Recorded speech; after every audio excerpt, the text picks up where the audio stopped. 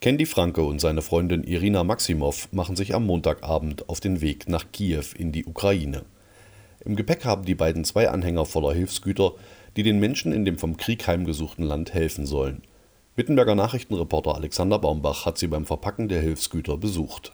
Ja, für uns ist es wichtig geworden, meine Freundin ist Ukrainerin und die Politik in der Ukraine, wie die Situation gerade ist, hat uns sehr beschäftigt. Und dadurch haben wir uns entschlossen, am 1. Februar eine Gruppe bei Facebook zu eröffnen, haben natürlich dort einen sehr hohen Anspruch durch viele, viele Wittenberger, die uns unterstützen dabei. Und heute ist nun der Tag gekommen, wo wir den Hilfstransport in die Ukraine fahren, mit Unterstützung vom Anhängersender Wittenberg, der uns 2 Anhänger zur Verfügung gestellt hat für den Transport. Um wie viele Hilfsgüter handelt sich das jetzt? Wie kann man sich das vorstellen? Es sind zurzeit liegen wir bei 100 Kartons mit Matratzen, Kinderbetten, Spielsachen wichtig für Kinder. Natürlich Bekleidungsmittel als erstes, weil man muss sich das vorstellen, man zieht oder kommt aus dem Krieg und wird einfach nur mit einer Tasche hinterlassen. Und natürlich ist erstmal in erster Not die Bekleidungsmittel, die wir jetzt zurzeit spenden. Erwartet ihr Probleme auf dem Weg in die Ukraine? Ja, ich glaube, an der Grenze wird das nicht so einfach sein.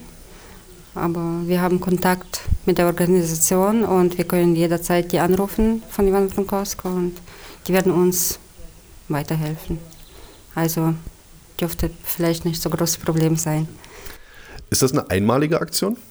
Also wir haben das geplant, also auf längere Zeit zu machen, vielleicht alle paar Monate. Also kann man auch weiterhin spenden. An wen wendet man sich denn, wenn man spenden möchte? Und vor allem, was braucht ihr? Also alles, was die Leute vielleicht nicht brauchen, die können das spenden. Also die anderen können das in Ukraine vielleicht gebrauchen. Und ich denke, alles für Krankenhäuser wäre auch nicht schlecht. So Verbandsmaterialien, Medikamente und so alles. Man kann sich an Günther Wendt wenden. Also ohne ihn wäre das sehr schwer, das alles zu organisieren. Er hat uns sehr viel geholfen. Ja, und an uns kann man sich wenden. Irina Maximow findet man im Smack-Restaurant am Wittenberger Schwanenteich. Beim Organisieren und vor allem bei der Öffentlichkeitsarbeit der Aktion hat der Wittenberger Günther Wendt im Internet fleißig die Werbetrommel gerührt. Ja, das ist ganz einfach.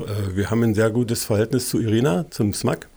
Dort haben wir uns öfters getroffen und sie hatte mich dann mal angesprochen, ob wir nicht auch da ein bisschen mithelfen könnten. Und da ich ja sehr viele Freunde und Bekannte habe, war das für mich natürlich ein leichtes, mal einen Umlauf zu starten. Und dass das natürlich solch ein Echo fand, das war für uns auch ganz erstaunlich. Kannst du die Reaktion der Leute vielleicht noch ein bisschen beschreiben? Ja, also es war also eine sehr große Hilfsbereitschaft. Ich musste natürlich auch dann Auskunft geben, was mit diesen Sachen passiert. Und das konnte ich alles. Da hatten wir uns ja mit Candy und mit Irina vorher verständigt. Und die waren eigentlich mit Begeisterung dabei. Und nicht nur die Spender an sich, sondern die haben sogar noch dann auch woanders mit Spenden mitgebracht.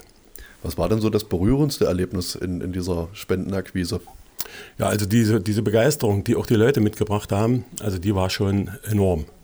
Und ich habe mich auch redlich bemüht, immer bei Facebook dann mich entsprechend zu bedanken. Und bei all denen, die nicht bei Facebook sind, habe ich natürlich dann per E-Mail mit den Bildern gezeigt, was da so zusammengekommen ist. Und das hat natürlich richtige Begeisterung hervorgerufen.